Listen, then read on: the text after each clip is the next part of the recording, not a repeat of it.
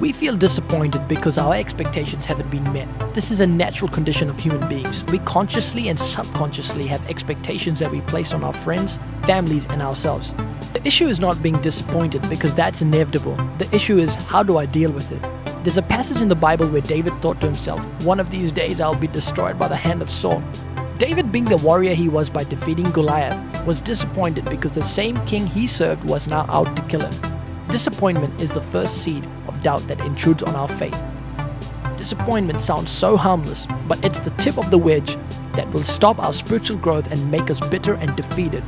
Think of disappointment as a test permitted by God to see if you'll continue to trust Him, obey Him, and believe that He is good. My name is Joshua Singh, and you can find out more information about me on joshuasingh.com.